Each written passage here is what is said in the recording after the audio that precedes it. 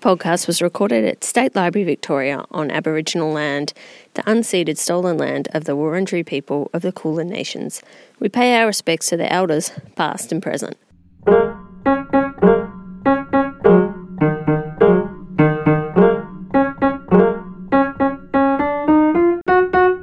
Hello, Penny here. I'm just by myself doing Trove Chat today, and that's easy for me because I can talk to myself about Trove for hours. So I won't do that though, just a couple of minutes. One thing I've been thinking about is what to call myself as a Trove lover, and so I'm wondering if there is or should there be a word for those of us who are a bit obsessed by Trove heads or Trovophiles. But if anyone has any ideas, please let me know because I would love to have a label for this big part of my identity.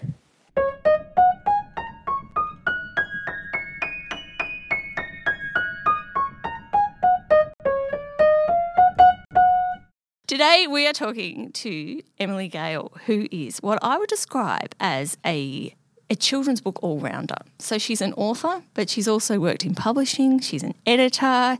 She has a very good newsletter about children's literature.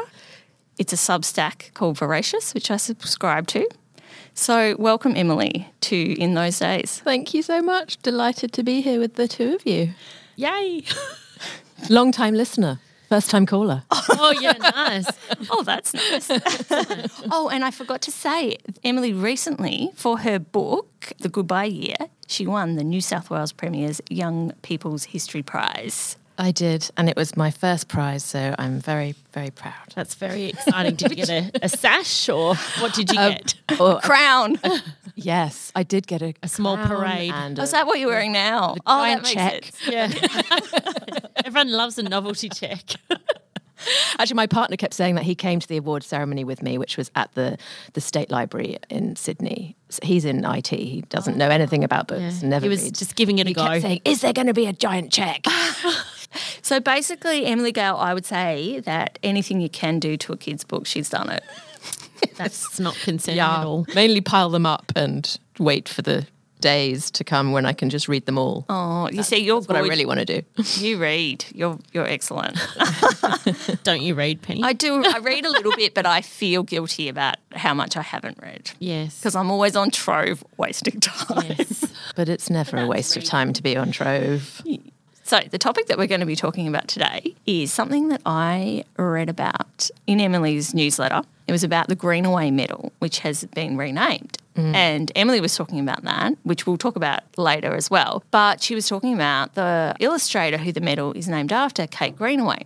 I looked up Kate Greenaway in Trove and saw, there's a few articles about her, and I looked at her illustrations and I kind of remembered it a little bit from childhood. It all looked a bit familiar. So, Christina, did you read Kate Greenaway growing up? Well, I didn't know that I read it, but I did have a little bit of a search before coming in today, and certainly the images were very familiar to me. I don't remember much of the actual stories, but definitely the pictures. Yeah, I think maybe the stories are not the... Yeah, well, they're not the point, are they? There's little poems and little ditties and things, but really it's the illustrations that she is most well known for. And so did you read her books or look at her books growing up? Yeah, I think looking at Kate Greenaway's illustrations would be my first memory of children's picture books. Yeah. I used to stay a lot with my grandparents on my mum's side, and they lived in Hampstead in London, which is where Kate Greenaway lived the later part of her life. And they had a fantastic collection of books, which were very sort of old and beautifully bound and had tissue paper in them and all. Wow. It was very fancy. They weren't at all precious about their things. And so I remember them saying to me, you can take that big book off the shelf and you can look at it and be very careful. And I remember feeling very proud that I was being trusted to look at these very gorgeous books. And that would have been a Kate Greenaway book. Oh, that's lovely. There was a family connection to Kate Greenaway, wasn't there? Yeah. Well, I'll go right back as we love to talk about history in this podcast. So I think my great-great-great-grandmother was a landscape artist, and she supported her family with her art because her husband was very ill. Her son became an art dealer, and he had a gallery in Leicester Square. And then that sort of became the family thing art dealing and having exhibitions and so on. And his name was Ernest Brown, and he counted Kate Greenaway as a friend. And that was not through the gallery, though, was it? Or They didn't exhibit her work, I don't think. Well, although they did have about 25 exhibitions a year. They ran their art gallery very, very differently to most. They were really a kind of art gallery for the people. So they weren't sort of exclusive. There was a turnstile at the door, and you paid a small amount to go in, and so anybody could come in for like a small amount of money and have a look at the exhibitions. You didn't have to buy anything. There was none of that kind of stuffiness about it. Yeah, so I'm not sure if they did exhibit her work, but this great-great-grandfather was very interested in illustrators. So he had a friendship with her and with Sir John Tenniel, who did the Alice in Wonderland illustrations, and various other illustrators he loved. That's amazing heritage for you as someone who Well, I didn't works really in know children's about it. I actually didn't know about it at the time. I didn't know that his mother had published a children's book. Really? Muriel's Dreamland. I had absolutely no idea about it. I just found that out by myself and then phoned my mum and said, "Did you know that there was this children's book?" I think I might. Never heard of it. No, She didn't know. Never heard of it. Oh, wow. So I had to go on eBay and sort of buy copies for all the family and go, here we go. The first children's book in our family was not by me. It was actually by Eleanor Brown. Was it any good? Yeah, it's called Muriel's Dreamland, and it is very sort of fairies and dreams and that sort of thing. So if that's your sort of thing. Yeah. It was actually a vehicle for her daughter, who was also an artist. She was trying to sort of give her daughter a leg up into the world of illustration. And she also became an artist as well. You do have a big pedigree there.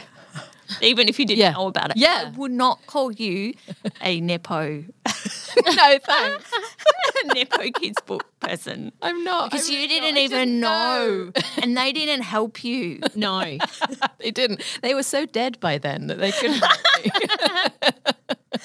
Oh, that's lovely. But illustration, have you ever done illustration? Because I only know you as a writer, but are you also... Not in any way. Okay. Really not. And I was very jealous of my brother growing up because he was very good at art and I was not. I was sort of all right at copying at a push, but could not draw from my imagination whatsoever. And I found that very frustrating. what about your kids? Both very good at art. Yeah, both of them. Yeah. It's coming back. Daughter's just done she did art VCE. Yeah, she's very good. But doesn't want to pursue it because she doesn't want to live the life of an artist, which is understandable. Yeah, I get that. She wants to be able to earn a living. Yeah. Christina, I don't even know. How's your drawing? Well, fun fact, when I was at uni and I was doing zoology, I discovered I'm really good at drawing bones to the point that I ended up getting paid to draw bones for a couple of university handbooks. I had no idea. It's a really niche market. I would have that in my bio. But paid to draw bones. Yeah, if That's anyone cool. needs bones drawn, particularly skulls, I'm really good. I love that. Have you tried to draw anything else?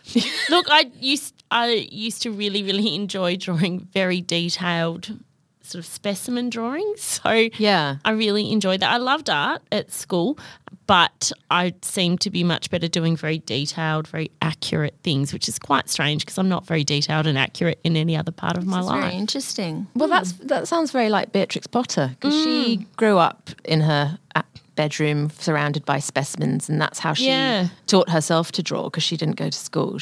Her brother went to school and she sort of stayed at home and sort of did her own thing. But yeah, she would draw dead things and really study anatomy, and that was why she was so good at drawing animals. Yeah, So that's interesting. it's obviously- I've missed out on Jemima Puddle Duck. There's still time. I don't think you've missed out. No, I'll just draw some really creepy kids book with bones. Well, I think there's a market for that. now. Yeah. There's a John Classen picture book that just came out called The Skull. Oh. And it's about a little girl who finds this skull and they have a friendship. Oh, wow.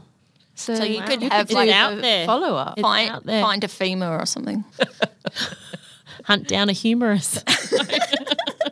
This is a series we're creating Yeah. on the spot. Absolutely. This is why we get Emily here. Exactly. Just get the ideas pumping. It has been a very long time since I've drawn a bone, though. I don't think it would have left you. No. So, because Kate Greenaway was so famous, even though she lived in England, there's plenty of things published in Australian papers about her. And sometimes also because they republish articles from overseas. So I've got one that was actually published in the Toronto Globe, but it was republished in the Launceston Examiner from Monday the 5th of June 1893. It says, a charming artist, Miss Kate Greenaway, has inherited her remarkable powers from her father, who was a wood engraver of no mean merit, and who took a great and constant interest in the art proclivities of his daughter, daily instructing her when she was quite a little girl how to observe and what to observe, and in fact coaching her in the first elements of art.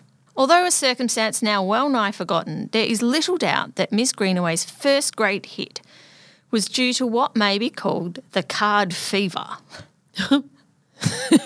It was not till some 20 years ago that people first began to think of sending each other those little tokens at various festive seasons of the year, which is quite interesting. And they were very elaborate. They had lovely things on them. They weren't just a sort of flat card. One of the pioneers in such matters, Marcus Ward, the great art publisher, saw some of Miss Greenaway's drawings and at once commissioned her to design a set of cards for him.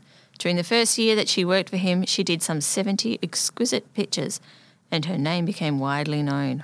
So she's like famous for doing Christmas cards. Yeah, that's how she started out, and then into books. In 1879, Misters Castle and Co. issued her Little Folks painting book, which was sold by the 100,000. Yeah. Hundreds of thousands the numbers of copies. were big. Yeah. Can you imagine now if your publisher said, by the way, here's your royalty statement, 150,000 copies? Oh. How do you feel? I mean, you know. That is your royalty statement, isn't it, Penny? Yeah, that's right. Yeah, she was trying to downplay it.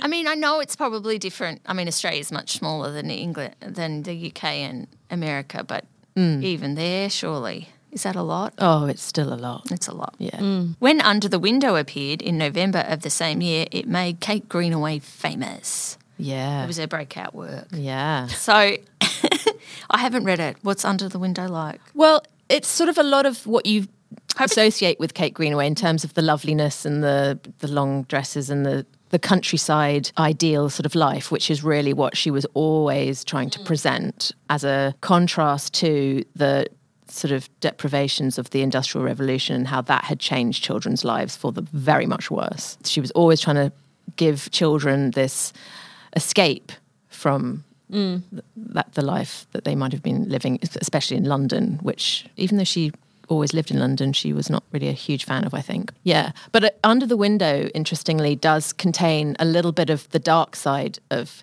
Kate Greenaway's imagination as well. Oh. But then that was sort of shaken out of her by John Ruskin, who she became very good friends with. Ah, we're going to get to John Ruskin. We'll get to him. That's a promise. Yeah. Yeah, I do feel like the title Under the Window, it does sound a little bit like maybe there's a peeping Tom, but Yeah, it's a little bit just creepy. lurking. Well, just looking at the Kate Greenaway book that I've kept from birth, actually, this would have been given to me in 1975, which is a selection from Marigold Garden. There is not a single man in this book. Oh. Not one. There are little boys, and probably the oldest boy in this book looks to be about 7. But apart from that, it's all young women, young girls, and mums. Because it's The whole thing. it's idealistic. Yeah. Yeah. Men just weigh you down. That's what we're hoping for. Yeah, just draw them out of your Yes. picture books. Just don't acknowledge that they exist. Refuse to draw men. Yes. Now for a word as to the way in which this charming artist makes everyday material do duty to her pencil. Even when she was at school, Kitty, as she was called, began to make studies of all her little friends, noting here or there a quaint bonnet, a long cloak, a short cape, or a boy's smock. So were you a writer? Did you always want to be a writer? Secretly, yes, but I did not think it was a realistic thing to do. Not because I was really practical and thinking about money, but because I really thought authors were just all dead. I did not really have any concept of authors being alive and just roaming around us. Well, all the good ones are. I don't know if you read that article in the Saturday paper. No, You I seen didn't it? because I cancelled my subscription to the Saturday paper for not having any children's book content. Well, it's got some You now. took a stand. But I did hear someone emailed it to me, obviously thinking that I would immediately write a rude reply to it. So what does it say? It says that she doesn't like fart books, but fart books for her are not just books with farts. They're books that are too moralistic or too heavy or whatever. And basically, books in the olden days were heaps better, and there's been a war on imagination, and kids these days aren't even doing pretend play, because one primary school teacher told her that. So that's definitely true. Wow, new to me. Yeah. My daughter plays cat school at recess, but, you know, where there's one person's a teacher and everyone else is the cats. I mean, that makes sense. Yeah, but love that. Kids are not doing imaginative play anymore, and it's because the books aren't rich enough. It's because of the books. Yeah. Oh, that's a very long bow, isn't it? And then at the end she goes, oh, look, there are some good recent books like, Don't. you know, it's hard to hurt me believe now, aren't you? that it's 60 years ago, but Where the Wild Things Are. Oh, no. And she did say Alison Lester. That was the only Wow. alive author that she kind of mentioned. Right. Hungry Caterpillar, Brilliant. also a good book. Cheers. Yeah. Cheers. They're really for that. recent. Well, she obviously knows the industry inside out and is best qualified to make that point. So fantastic. Thanks, Saturday Paper. That's just bizarre, the no imaginative play, because it's all around us everywhere I look at school. Yeah, They're well, all- you would know. I mean, They're all making weird stuff up. yeah. Like, you know, there's a particular flower bush and they've all made up this thing that they get superpowers from flowers. It's a whole situation. Well- We've had to tell them that they're not allowed to eat the flowers. It's all There's nothing wrong with their imagination. turn your then, back that's and what they're you're eating saying. the flowers again to get their superpowers. So when did you start to think that maybe you could be a writer? I just always did write. Yeah. You know, and wrote some really quite awful poetry all through my teenage years. I never really finished stories. I started a lot of stories or books, but I never finished them. But the good thing about poems was that you could finish them. Stop at any point. Yeah, that's done. The weirder the better. Halfway through a sentence. Yeah, that's art. Yeah. My first job out of uni was with a children's publisher, and I became an editor. So, but again, of dead authors. So, Yeah. Beatrix Potter being one of them, the main one. Are you allowed to edit? What do you... Well, no, there were very strict rules in those days about what you could do with Beatrix Potter, like such as you could not flip a picture of Peter Rabbit just because you wanted to like put it on a calendar. It had to be the way that she had originally drawn it. Wow. It's all different now, but in my day, there were very strict rules. Yeah, so I guess from there and working with children's books, I then sort of thought, oh, I think I really want to actually be writing them. Did you start writing your first book while you were still working in publishing? Yes. So I imagine that's quite hard. I started writing an adult novel when I was working in children's publishing, so it felt very separate. Yeah. And I felt like I didn't really know anything about adult publishing, and I didn't. I did very silly things around that because I really only knew about the little children's world. Okay, this article continues. These almost daily memoranda were continued later on. Rarely a week has elapsed, but she pays a visit to some schoolroom to seek out new material. Now, you're not allowed to do that anymore. You're not allowed to just rock up at a school. And Christina, you're an assistant principal. Yeah. This is my understanding. Yeah, there's a lot of checks that people have to have if they want to pop in. Even qualified allied health people need to be put through the ringer to check that they're legit. Yeah, you can't just be like, I'm just wanting to get some inspiration Yeah, for my just next book. sense the vibe in the classroom. Some few years ago, she would constantly be met, sketchbook in hand, at some of the great charitable festivals, notably those in which children took part.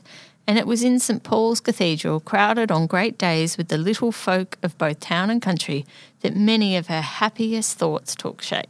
Emily, do you get inspiration from going to schools? Because you go to schools in a legal, formal capacity to do talks. Full check. Yeah. Do I get inspiration from going into schools? Yeah, or spending time around kids. Like, is that necessary for your work? I've definitely taken inspiration from my own children and from their friends and that sort of thing, but not in a creepy, I will steal your lives kind of way. Oh, that was a good idea. Yeah. Not in that way. And my children have never sort of complained that I've stolen their stories or anything like that. But I think just spending time with children and remembering what it's like to be 8 or what it's like to be 12, I think that's what that does. Yeah. Spending time with them takes you back to your own feeling, and that's the most important thing for writing a book from a child's perspective. I think your actual memories might not be exactly what happened. I mean, memory is a very slippery thing, isn't it? But it's the feeling of being that age. Yeah. That's what you're trying to tap into. Yeah. And the thing that I maybe is sometimes is just like the details of schools, like how they do things differently now, how they have music instead of bells and stuff like that. Yeah, that's so important. I mean, obviously, I grew up in London, a totally different kind of system and at a totally different time. So having that connection to Australian schools is very important to me. And having Australian editors too who say, that is a very English thing to say, Emily. We're not going to say that. Which does happen a little bit, but not that much. I've been here for 15 years now. So, yeah. Oh, that's great. Okay. Miss Greenaway uses almost pure colours when she works. The outline is firmly drawn over with pen or pencil and the shadows are then struck in with grey. She has built for herself a delightful little cottage on Hampstead Hill, full of the quaint gables and strange ingle nooks that she loves to put into her pictures.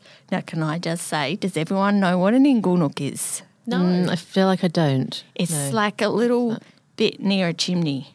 Oh. Like a little nook. Okay. Inglenook. Yeah. Lovely.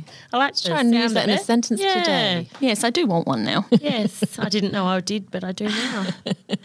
On the lawn outside is a gnarled apple tree, which has lately figured in some of her designs. The studio is innocent of artistic properties and is essentially a workroom. Yes, her studio. I've seen a photograph of it. It's quite plain. Yeah. So did you ever walk past the house, see it? Yes, I've seen it from the outside. It's now flats. It's not a whole house anymore. Yeah, they've all been carved up. An ingle nook for everyone. Yes. Everyone gets an Inglenook. But it's in Hampstead, which I did spend a lot of my childhood in Hampstead. Miss Greenaway has a morbid horror of being interviewed or written about in any way. Oh. She was fine with podcasts, though, can I just say? She welcomed fan. them. So this is not disrespectful at all. Right up her alley. And has even been known to refuse to visit her friends for fear a journalist should be about. Oh. Wow, I love how publicity shy she was. Yeah. So I reckon lots of authors and illustrators are introverts. I think lots are. But is that okay these days? Like if someone sent their book to a publisher, the publisher goes, I love it. Imagine this. Love it. Definitely want to publish it. It's perfect. Don't change a word. And then the author said, but I will not speak to journalists. I will not talk to anyone. I'm very shy. I'm very private. Is that okay? Well, it is now because no journalist is interested in talking to a children's Fine, so it author. doesn't make any difference. No. Newspapers don't write about children's books. They don't have any review space. They're not interested. Yeah. So, yeah, fine. Fine. What if you said, I don't want to do any social media? I don't find that publishers are leaning that heavily on authors for it. I mean, a lot of authors and illustrators do take it upon themselves to do it because they think it's important. I haven't heard No one cares, Australian publishers giving the hard word particularly. No one's ever wanted me to do anything. More so in America, I would say. Like I remember when I was first published in America, the publisher said, now I want you to change your Twitter icon to the book cover. That's what we want you to do. I've never been told to do anything like that by an Australian publisher. And most people really want to go to festivals. Yes. But if you said, I don't want to go to festivals, I don't want to go to schools, do you think they'd care? Or is that sort They'd of be like, worried Yeah. because then they're completely relying on the market to carry you. There's no other route. And of course, like visiting schools and doing festivals and so on is a very lucrative route for some authors. Again, it's not for everyone. Not everyone will. I've never been invited to a public festival. Haven't you? No. I've done Somerset once, which is a schools, That one's huge schools festival, which is absolutely amazing. But no, I've never been invited to a public one or haven't really done public like the writers' panels. festivals. No, nothing like that. What are they doing? Well, there's a lot of authors. There's a lot of authors. You're not just bringing Penny's outraged. She's Penny's my new absolutely agent. outraged. Yes, you're an author, but there are a lot of other panels that they could put you on, like a lot of other things that you could talk about. I don't think this is actually the big reason, but I guess I am British. I sound British. That could, Australian publishing has to look after Australian authors. I'm like a ring-in, only just got here kind of thing. That So part of racist. it, I don't know. Yeah. No, but I just think there's a lot of interesting people. You can't sort of expect anything. So I think you do have to be prepared to do your own thing. Yeah, given that you haven't been invited to do all those things, because you are one of probably the people that everyone's heard of and everyone Everyone knows. outside of Victoria. I think. Oh, really? I think so. I'm sure they have. Maybe they have a little. I don't know, but I do. But I have worked hard, and not just. I think I've worked hard because I love children's books. So I talk a lot about other people's books as well. Yeah, and I think it's that kind of building up in the community, and when there's an issue, you're sort of at the forefront of that. Oh, I mean, I have a lot of opinions, Penny. So if I mean, I like Best people always do. and I am I suppose I'm a bit gobby, to use a British phrase, and so it's pretty easy to call on me if you want to make some trouble. Yeah. Exciting. So not like Kate Greenaway then, in that sense. No, but I do have that side as well, and that's always a battle inside. Sometimes I do think, oh God, Emily, why can't you just shut up? I wrote a tweet last night and then deleted it. Not that anyone had noticed it, but I was just like, is this what I want to be? And I press tweet, you see, that's the difference. Well, I tweet it and then I go, You had tweet regret. Yeah, it's hard. It's very hard to have a kind of public image. Any kind of public image, I think, is difficult. It does come with a lot of angst. Okay, so the article continues. Among the most intimate friends are Lord and Lady Tennyson. Mm-hmm. With them, she spends many happy days at Haslemere in the Isle of Wight. She is devoted to children and they return the compliment, for she is one of the kindest and sweetest tempered of women. It is said that a West End firm once offered her £2,000 a year if she would design the clothes of their Lilliputian customers. But she refused, preferring to work her own way and at her own time. Next to drawing, she is devoted to music and may sometimes be seen listening intently at one of the Monday pops or simpler ballad concerts. She leads a simple, regular life, seldom if ever goes out in the evening. All her joy is in her work. But I think interesting that she was so known for being popular with children and for genuinely enjoying the company of children, Yes. which is not necessarily the case for a lot of beloved children's creators Absolutely. of old. So, Well, yeah. even of... Or of... Or of late. Well, I think now we're really known for it, though. Like, we do go into schools. yeah, you're meant to like it. Yeah. Yeah, definitely. It helps. Yeah. I can't think of any kind of curmudgeonly... I think there are probably some curmudgeonly Oh, people. actually, I can think of a curmudgeonly person. But that's all right. That's, it's not a prerequisite. But I think at least at the start you're meant to be pretty happy. Like if you're in your 20s or 30s and you get your first book published, you're meant to be very excited. Yes. yes. Oh, definitely. Yeah, you can get a bit old and grouchy after a couple of decades. Yeah. So I found some reviews of her work from the time. So this is from the Australasian from the 27th of October 1883. It's titled Miss Kate Greenaway's latest child's book. In this charming child's book, which is sent to me by Mr. Mullen Collins Street, Miss Greenaway has taken a number of poems by Jane and Anne Taylor and has given to them new interest and fresh significance by a number of drawings by her inimitable pencil. The result of the lady artist illustrating for children the poems of these lady poets Lady. who in their writing succeeded so well in interestingly holding the attention of children. It is a very pleasant book. Pleasant. Yes. Well, that's a 3-star on Goodreads, really, isn't it? A pleasant book. Yes. I had lots of pleasant thoughts reading this pleasant book. Yeah, exactly. We have a large number and variety of Miss Greenaway's delightful children with their quaintly antique attire, oddly formal but always graceful attitudes and their solemn features and wonderfully grave eyes.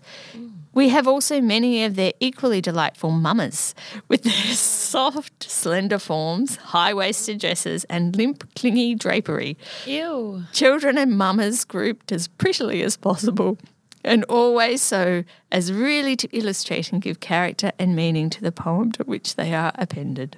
It's very important to clump the mamas and the children together attractively. And if we had a tip for authors and illustrators today, that would be it, wouldn't it?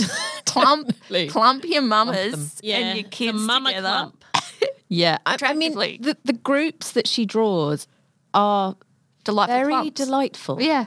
But obviously, by our standards, I mean, all of the women have the exact same figure, which is the figure of someone who does not eat very much. They're all the exact same colour.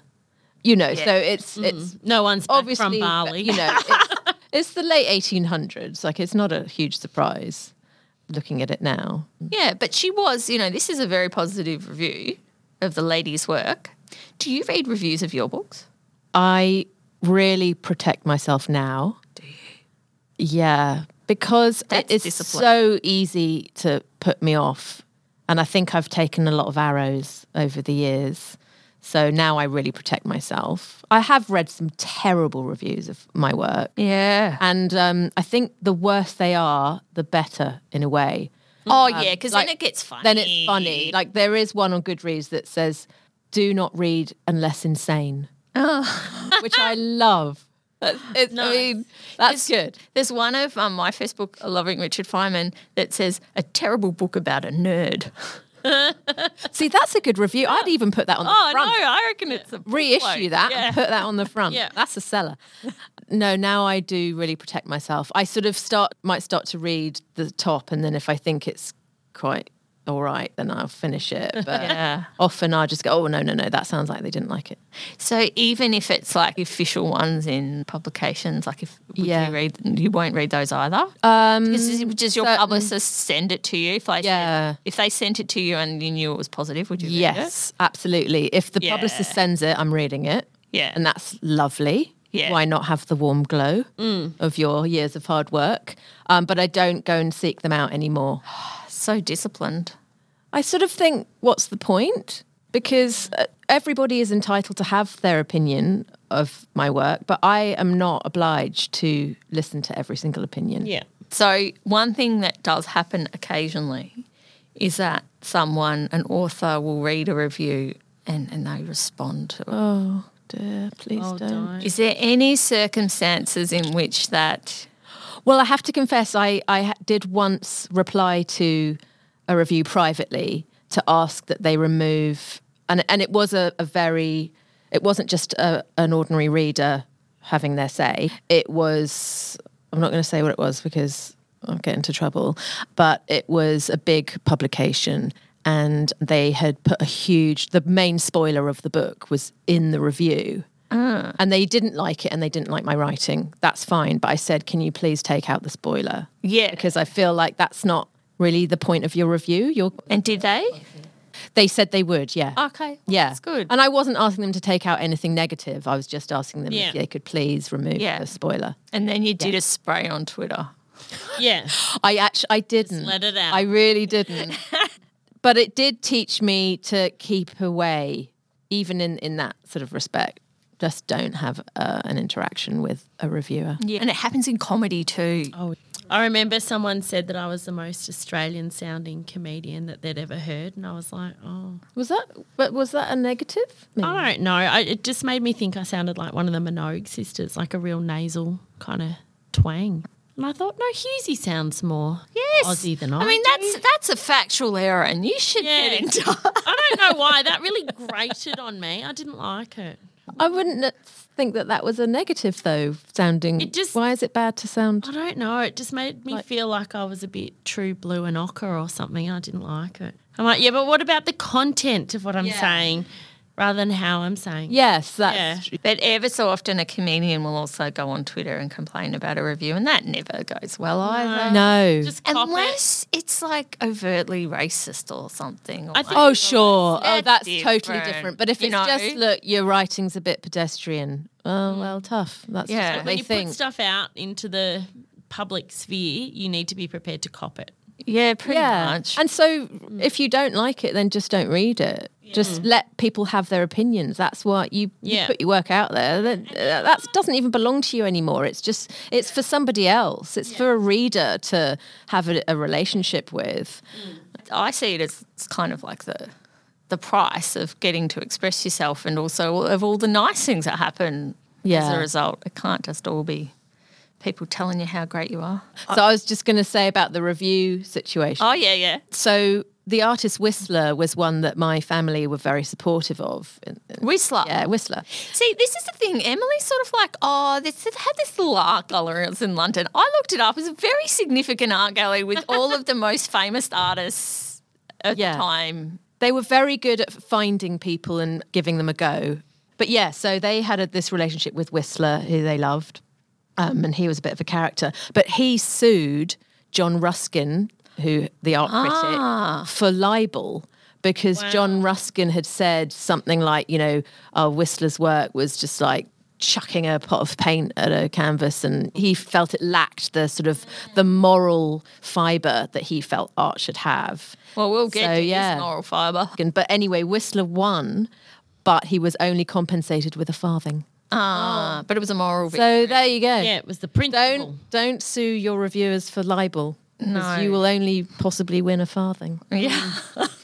We're going to talk about Kate Greenaway's relationship with Ruskin now. Kate Greenaway was admired by many people during her life. John Ruskin was one of her biggest supporters in some ways. And I didn't know much about him. He was a Victorian writer, philosopher, art critic, did a lot of lectures, went around. And he wrote so much. Like a superstar kind of people. I think he was quite charismatic. Lots of people would come and listen to him talk and stuff. He thought Greenaway was a genius. And he told her so. Then he started a correspondence with her, and I think they were like almost every day for 3 years he wrote to her. And then he completely stopped writing to her, but she kept writing to him. But he admired her greatly, but he also gave her a lot of feedback. Yes, he did. I'll start reading this article and then we can talk more about this relationship. Okay, so this is from the Australasian from the 30th of December 1905. So by this stage, Greenaway and John Ruskin have died and his letters have been published.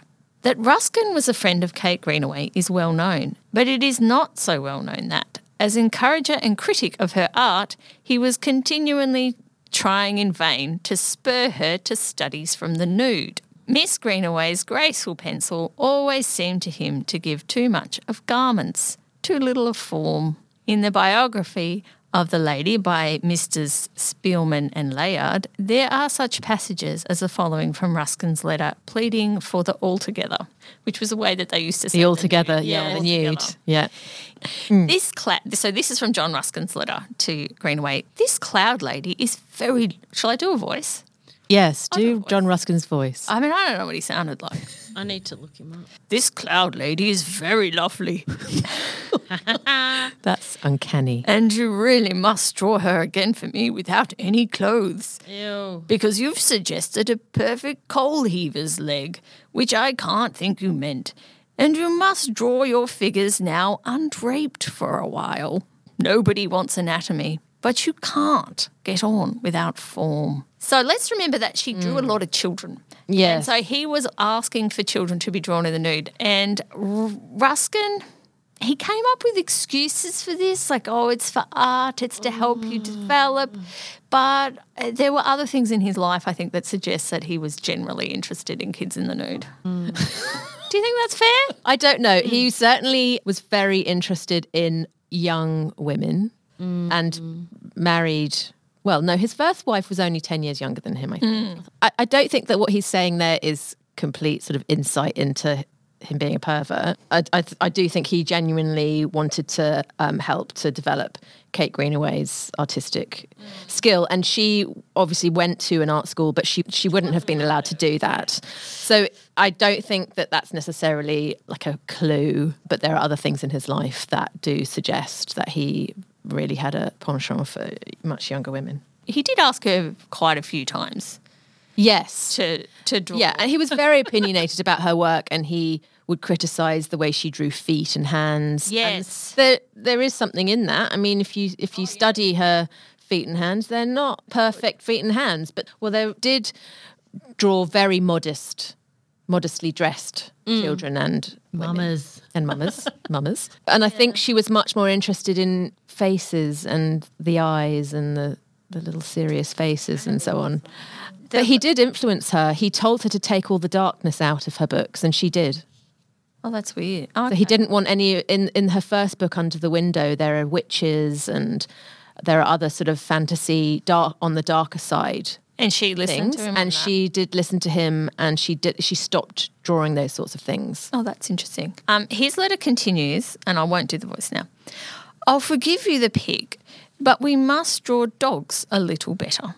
And we must learn just the rudiments of perspective and draw feet and ankles and a little above and purple and blue things and the sun not like a drop of sealing wax. And then, well, we'll do all that first, won't we?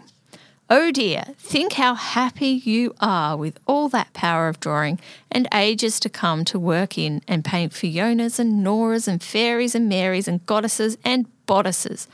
Oh me, when will you do me one without any? Ew. Yeah, that doesn't sound great, does it? He's dropped the artistic. But, I mean, if you think that, Kate Greenaway kept drawing the exact same way she always drew.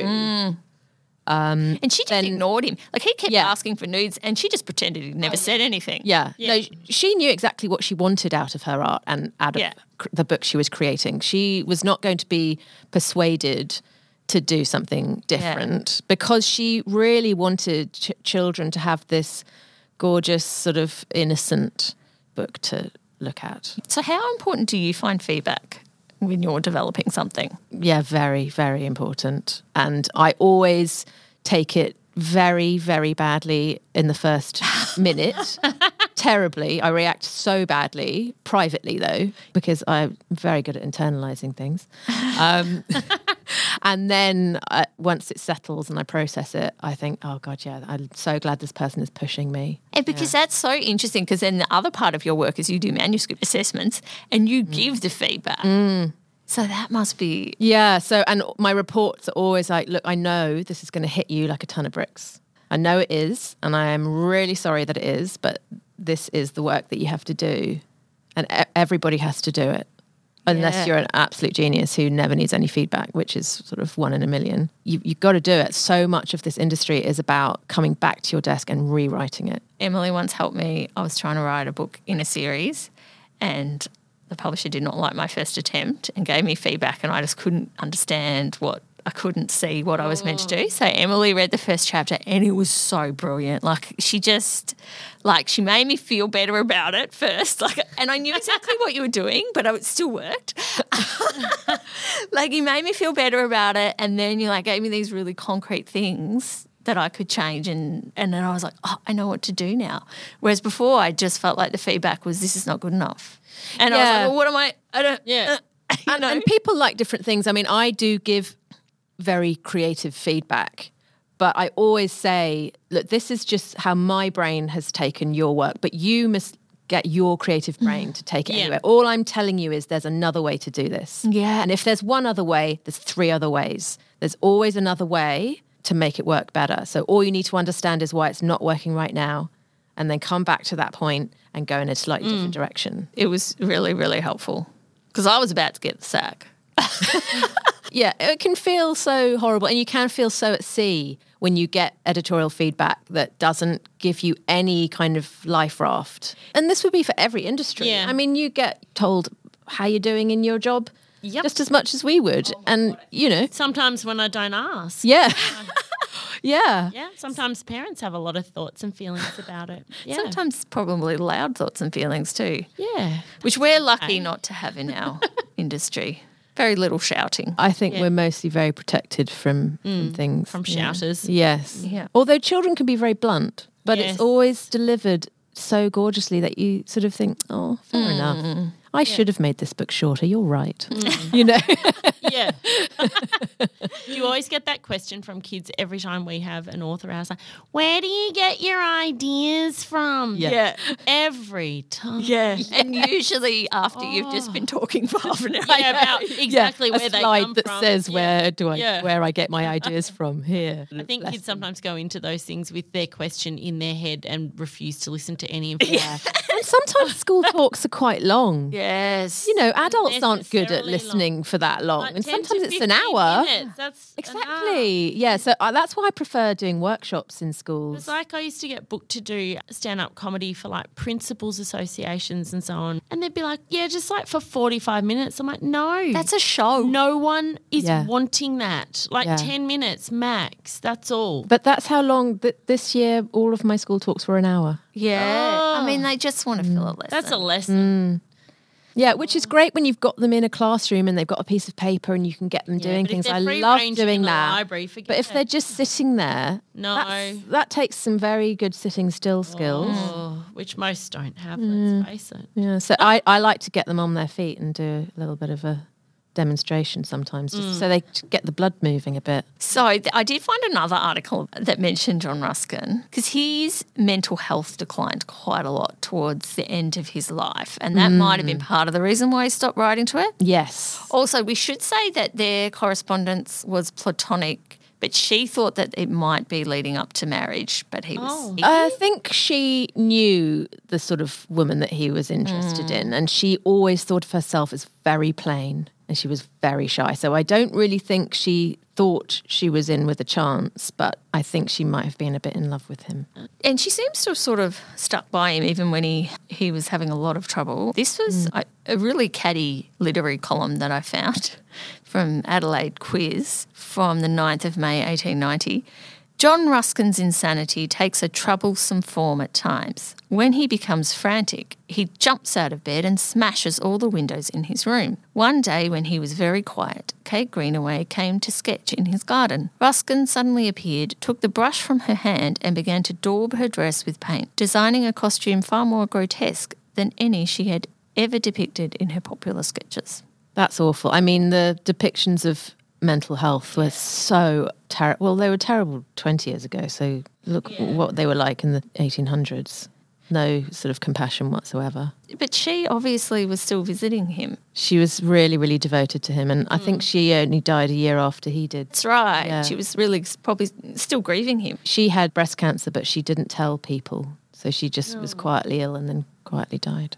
And she was in her 50s, so she was very young. And her career really, I think, peaked in the 1880s, and then in the 1890s. It's hard to maintain popularity over a really... Yeah. She stopped as well. She started just doing little paintings and things like that. She wasn't really doing the books anymore. But then after her death, there was a revival. I think after maybe in the 30s, there was a revival. And I think there have been various revivals. I mean, obviously, my book was 1970s. Is she still in print? I think occasionally you'll get like a collection or something like that. There's another article, this is actually after her death now, from the Adelaide Observer, the 24th of February 1906. It's titled Children's Dress, Past and Present.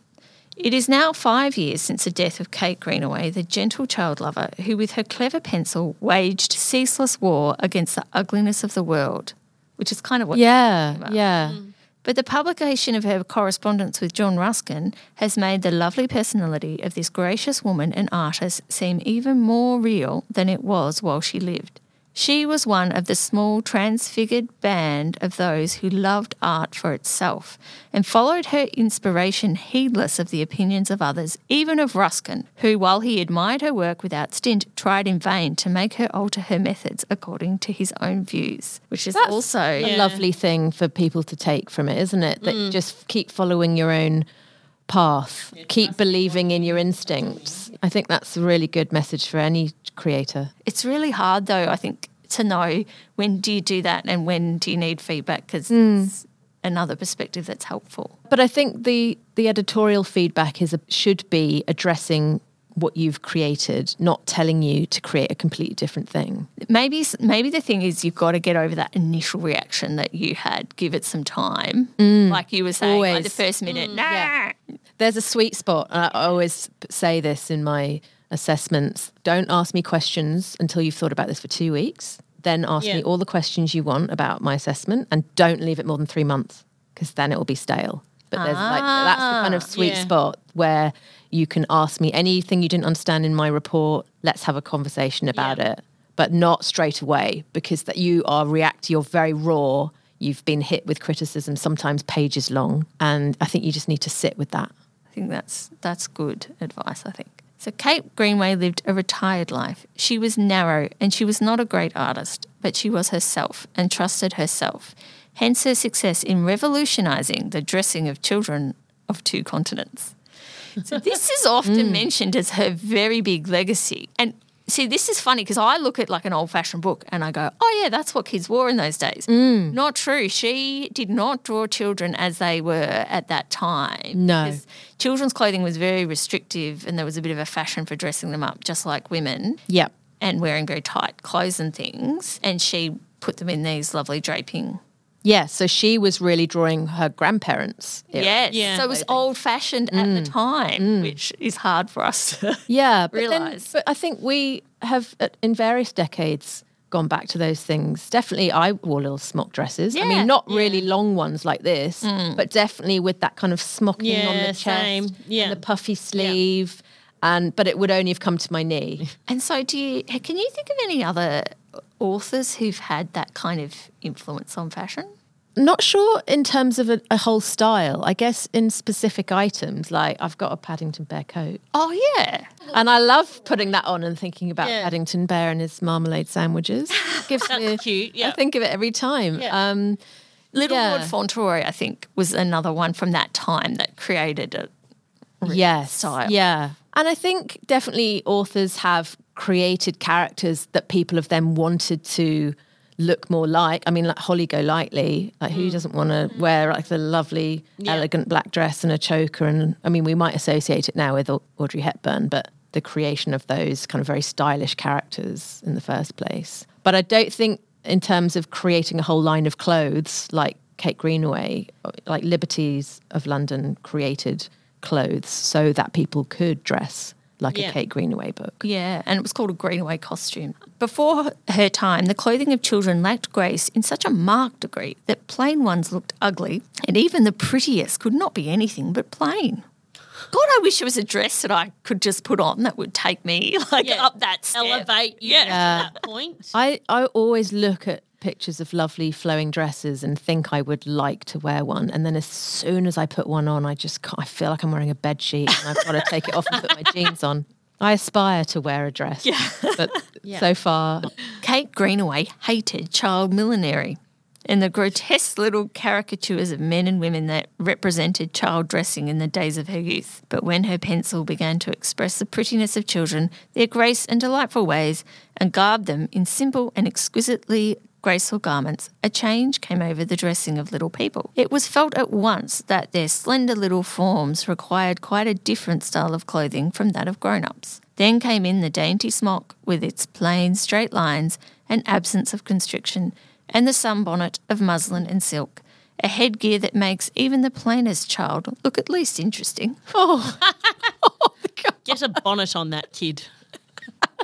Have you tried putting a bonnet on? Yes. Oh, it's not an attractive one. Put a bonnet on it.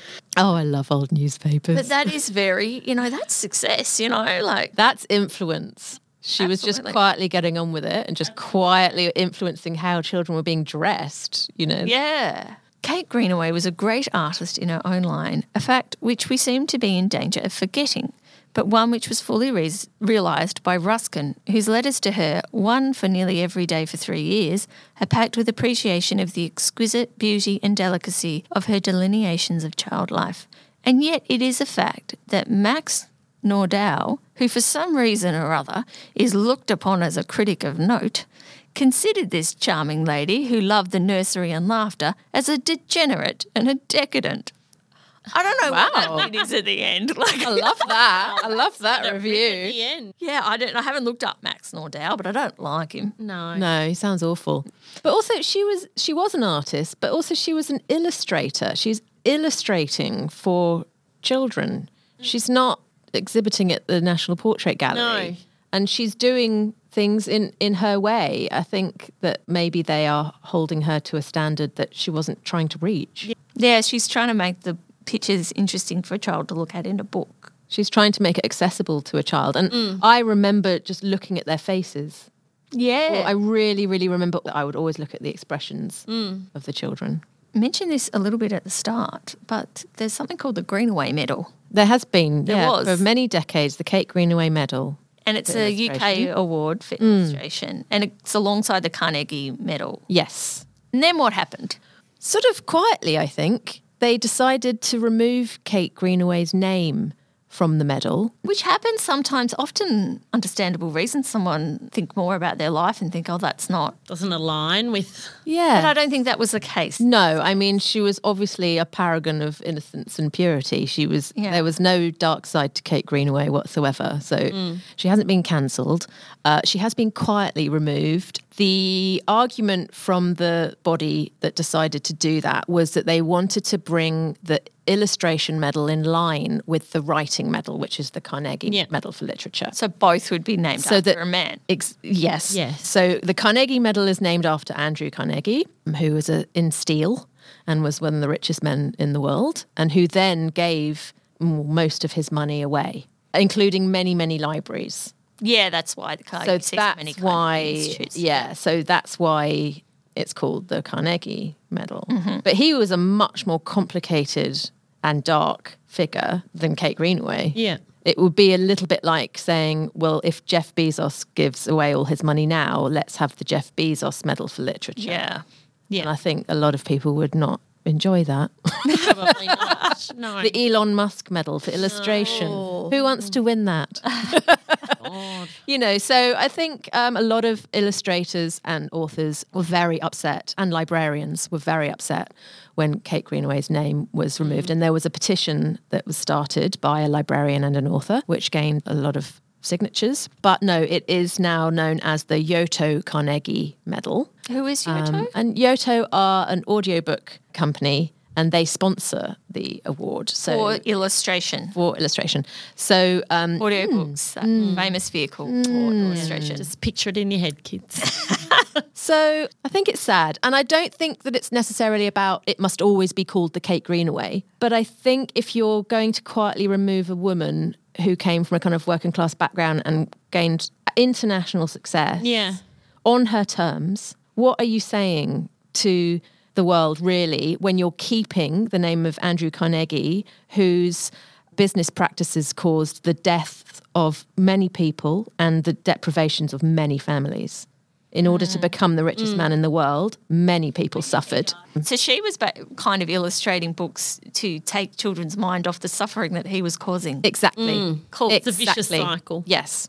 Because his attitude towards business was cut costs for anything, cut workers' wages, increase their hours, increase production, whatever you need to do. And that made him extremely rich. So a complicated man and a not very complicated and lovely woman. So that's why I think this is quite an interesting debate to be had in terms of how we name awards and who we honour and who we just quietly get rid of. The other thing is, like, awards, even when people don't understand the whole history of it, they kind of develop a history. Like, people know about the Greenaway Medal, and that's the thing that they want to get. Illustrators would love to win the Greenaway Medal. It's a legacy that is not about whether she was the best at drawing feet.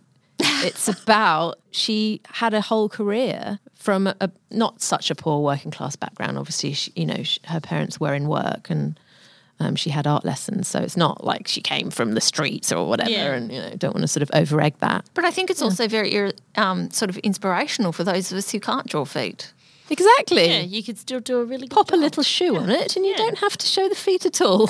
No, exactly. It's all right. Obviously, you're great at bones. So I mean, that's right. they don't need shoes. No That'll be shoes fine. required. Just strip it back. Well, thank you so much, Emily. Now, where is the best place for people to find you? Probably my newsletter, which is called Voracious, and it's a Substack newsletter, which you can have delivered to your inbox if you like, or you can just visit Substack, where there are lots of amazing newsletters. I really recommend it. And it's great for sort of a bit more long form reading and getting away from that scrolling that we've been doing for years. I think that's very true. But put Emily's at the top of your list. Oh, thanks. Thank you so much for having me. It was such a delight to talk about this quite niche subject, but you can sort of take it in lots of directions, which is nice.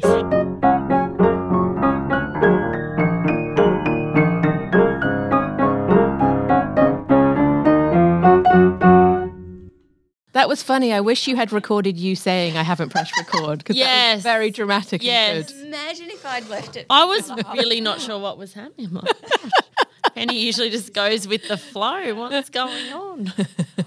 We know where we're going now. Yes. We'll just say the exact same words in the exact same order. Yeah. I remember everything I said.